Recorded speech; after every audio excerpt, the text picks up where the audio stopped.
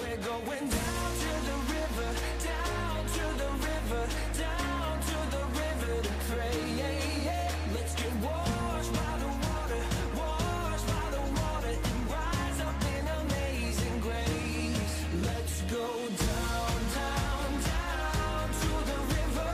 You will leave change. Let's go down, down, down to the river. I'm going to read the first 4 chapters of James 2 to begin this. My brethren, have not the faith of our Lord Jesus Christ, the Lord of glory, with respect of persons. For there come unto your assembly a man with a gold ring and goodly apparel, and there come in also a poor man in vile raiment, and ye have respect to him that weareth the gay clothing. And say unto him, sit thou here in a good place, and say to the poor, stand thou there, or sit here under my footstool. Are ye not then partial in yourselves, and are become judges of evil thoughts? God bless your word tonight. Amen, amen. James is dealing with something that I came up against some 10 or 15 years ago in my personal experience with God, in that I came to understand that I was kind of informing God about who should and should not be saved. You know, I had a plumb line myself, and I held it up, and if people didn't meet my standards, I would inform God that, hey, you better watch this, you know. But I've come to understand that it's above my pay grade to tell God who he can save. Amen. I came to understand that for me to have respect of persons who come into my presence, either at church or on the job or just living life out in the world, and if I pass judgment on those people, that I am taking my own will into the kingdom of God. Jesus Christ, Matthew 6, 9, and 10, when he taught us how to pray, he said, after this manner, therefore pray you. Forgive these glasses, folks. I've got new glasses. They're much better, but they're still all over the place here. So let's see if I can. That'll work. No, that don't work. After this manner, therefore pray ye, our Father which art in heaven, hallowed be thy name. Thy kingdom come, thy will be done in earth as it is in heaven. That's the only will that he mentions, is his will in the church. So when I come into the church and I'm in the body, not just this facility here, but the church of God, the only will that counts is the will of God. He didn't say, thy will be done and the will of those that I have called here to follow after us. Listen, that's confusion. And when I start trying to establish my own little kingdom inside of God's kingdom, I err. Who does God want in his kingdom? Not who do I want. Who does God want in his kingdom? Matthew 11, 28 and 30 through 30. Come unto me all ye that labor and are heavy laden, and I will give you rest. Take my yoke upon you and learn of me, for I am meek and lowly in heart.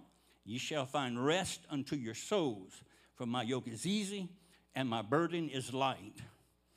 I have to understand that every person that comes into the presence of God, God is searching and seeking for that person. I don't care what their circumstances are. Now, it's easy for me to determine that I think someone else is more righteous or I think someone else has more to benefit us financially as a church. But you have to remember this. When you start measuring righteousness and you measure it against the righteous God, you are a failure. And I don't care what you're doing.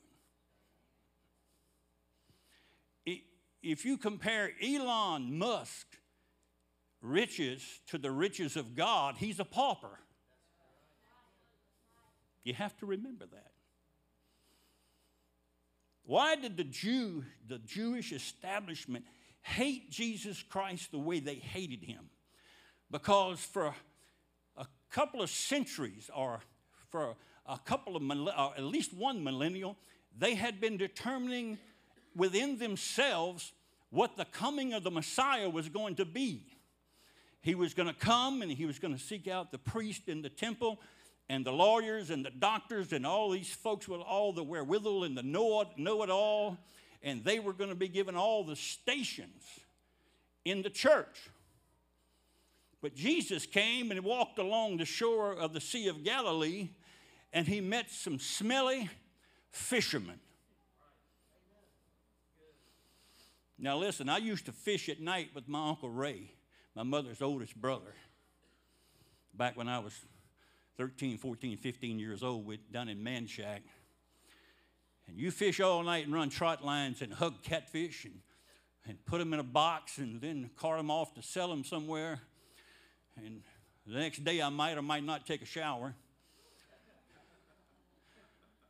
Now these guys, Peter and John and Peter and John and Andrew, these guys have fished all night.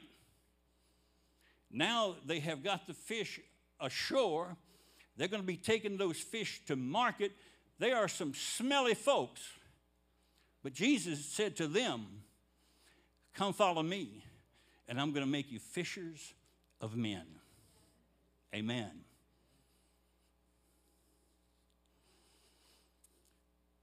There was a crowd following Jesus, and they were in a worship service. The pastor spoke of worship service here.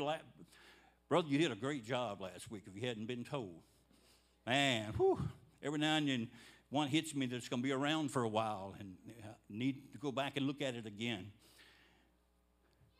The crowd was following Jesus in a worship service. Woo, woo, woo, this is Jesus, woo, woo. But there was a little woman who had been sick for 12 years. And her sickness made her unclean perpetually.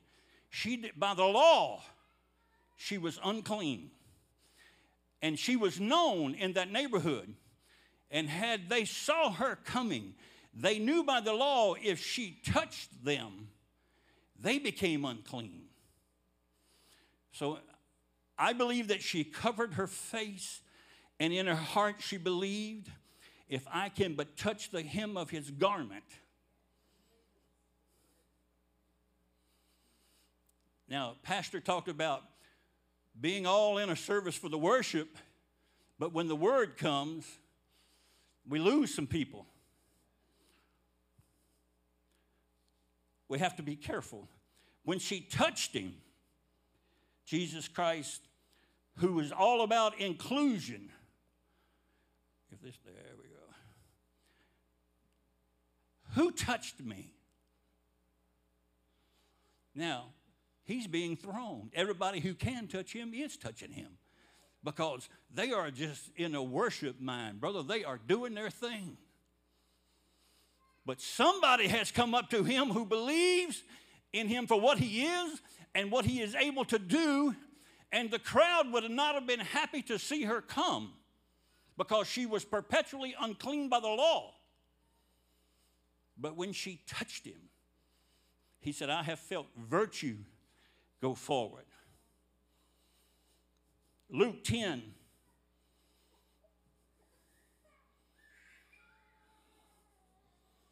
Let's go back to John 2:19. John 2:19. The people in the temple, the priests and the scribes and the Pharisees, they're on the porch of the temple and they see this guy coming down the street. John 2:19, and this is where Jesus went in and threw everybody out. And then they asked him, wherefore are you doing this? And he said to them, Jesus answered and said to them, destroy this temple, and in 3 days I will raise it up. And they were astonished at that. What are you talking about? It took our fathers 40 years to get this temple together. If we are not careful in respect of persons, if I'm not careful, I said to keep my pronouns personal.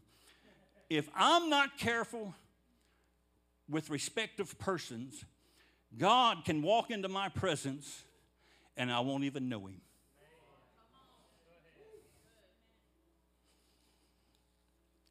This man that came and stood before them outside the temple is the same God of John 1. In the beginning was the Word, and the Word was with God, and the Word was God. And the same was in the beginning, and everything was made by him, and nothing that, you know how it goes. John 1:14, and the Word became flesh and dwelt among us. Well, that dwelt among us has come and stood before them at the temple. And they have respect of persons unto the God of heaven, because they are so into themselves about what they know and what they can do that they don't even recognize God when he showed up. Whew. Luke 10:13. 2 men went up into the temple to pray, the one a Pharisee and the other a publican. The Pharisee stood and prayed thus with himself. Man, that's a statement. You need to read that and think about it. He prayed with himself and a poor prayer partner he had. You don't want to pray with yourself. This is what you do when you pray with yourself. And he begins to pray, God, I thank you that I am not like other men are. Woo. I'm better than all that. I'm better than that bunch. Extortioners, unjust, or adulterers. Now, there's another guy who has come in to pray who's over here, and he's bowed on the floor, has his face to the floor, and won't even lift his eyes. And the Pharisee said, I think I'm not like this guy here. He's not even worthy to be here. I thank you, God, that I'm not like him. I have respect of persons here, and I am not like him. I fast twice in the week. I give my tithes of all that I possess.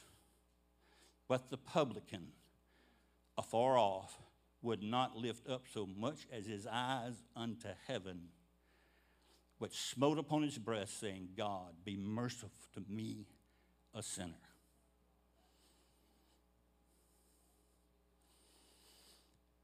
I have to be careful in my prayer life and in all that I do for God and what we're trying to accomplish, that I don't start telling God, God, do you see how righteous I am? Do you see how righteous I am? Look at the good work I did all day this day. Listen, Isaiah said our righteousness is but a filthy rag. When you start trying to measure whatever measure of righteousness you've accomplished, when you start trying to measure against a righteous God, you are so unrighteous. I used to teach my Sunday school class and tell them you want to be careful of the Snow White syndrome. Remember Snow White, the old wicked mother or queen? She'd go in and look at the mirror and she'd say, mirror, mirror on the wall, who's the fairest of us all? We've been around this 25 and 30 years. I've been in it 57 years. If you're not careful, when you get up and do your prayer in the morning, mirror, mirror on the wall, who's the most righteous of us all? And then if the mirror says, oh, well, it's Joe Blow down the street, I'm going to try to find out what he's doing. I'm going to dig some dirt on him and cast it around. James taught us you cannot have respect of persons. Let me tell you a quick story. I don't want to get into Brother Kyle's. Oh, Lord. Huh. It's going to have to be quick. 1984, the Olympics. I happened to be in Los Angeles for the Olympics. I wasn't there for the Olympics. I was in Los Angeles, and the Olympics were going on. That's above my pay grade, too. And the 1984 Olympics was the very first Olympics in the modern age when they allowed the women to run a marathon. They thought that the women were the weaker vessels, and they're not able to run a 27-mile race. You know, women are just not up to that. But there were petitions made for 20 years. In 1984, they included a women's marathon.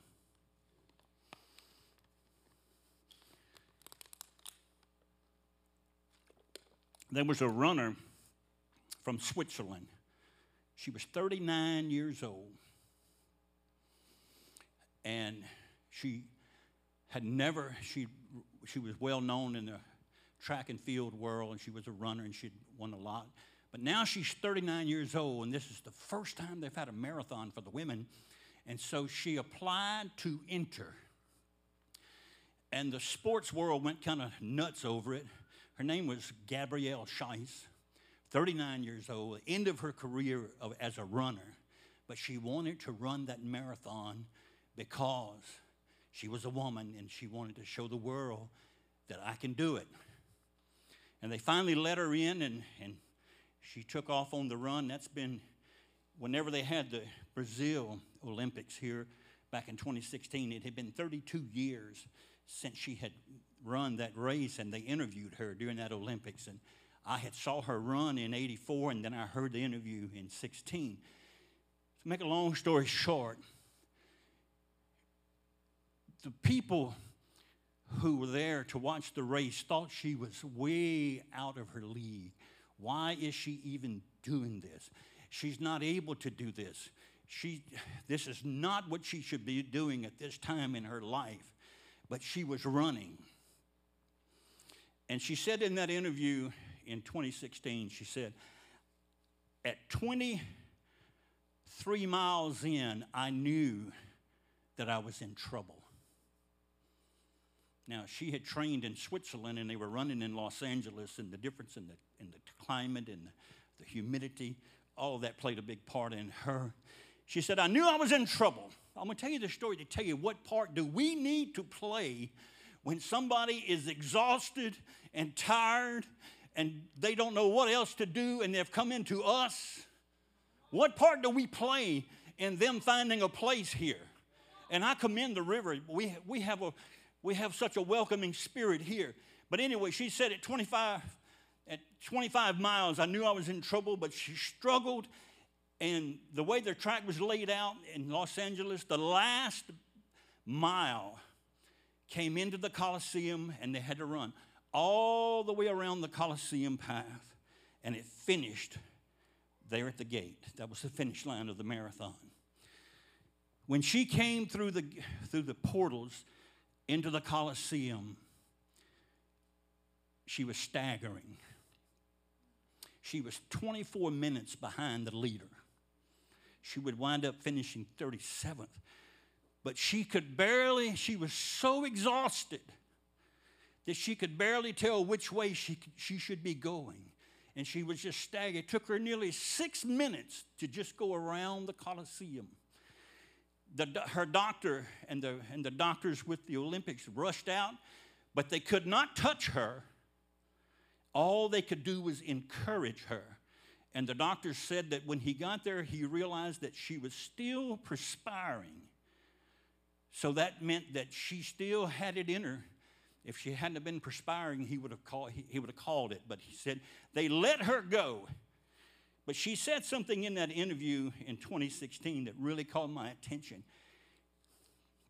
When the crowd understood, this is that 39-year-old woman who is beyond her prime and but past her time. This is her. And she has determined in herself, though she's tired and weak and exhausted, she's still going to win. She's not going to win. She's going to finish this race.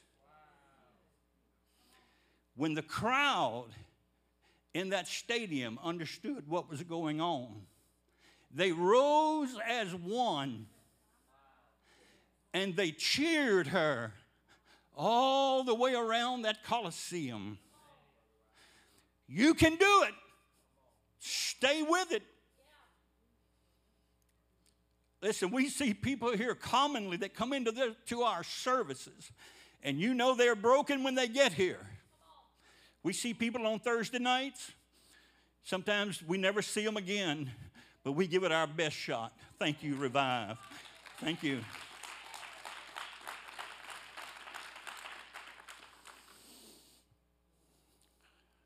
I'm going to close because I want to give Brother Kyle his time. Remember this, when you do some character studies in the Bible, Joab, the character Joab, is a type in the Old Testament of your self-will. Joab was so full of his own will. He was a nephew to David. He served a very high position in the army under David. But he thought his will was as good as David's will. During the rebellion of Absalom, the king said, "Do not kill my son Absalom." But it was Joab's judgment that he's an enemy of the kingdom, therefore I'll kill him. And he did kill him. When David made peace with Abner and the house of Saul and settled a long civil war, Abner had killed Joab's younger brother Asahel. And Joab said, "In my judgment, I have the right to kill him because he killed my brother. Therefore, I'm going to kill him."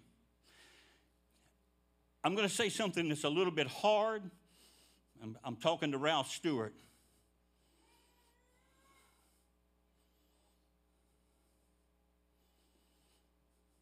If I allow my judgment in respect of persons and do not depart from it, it will eventually lead me outside of the church, and I will follow after Adonijah in this story is typical is a type of the devil, and I'll find myself actually following the devil. Because if there's one thing that God despises, is that he loves someone and you choose to despise them.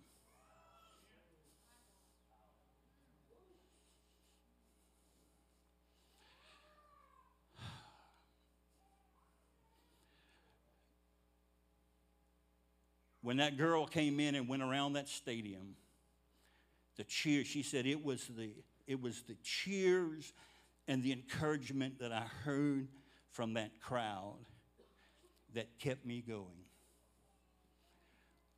I want to lose all of the respective persons that I've ever had.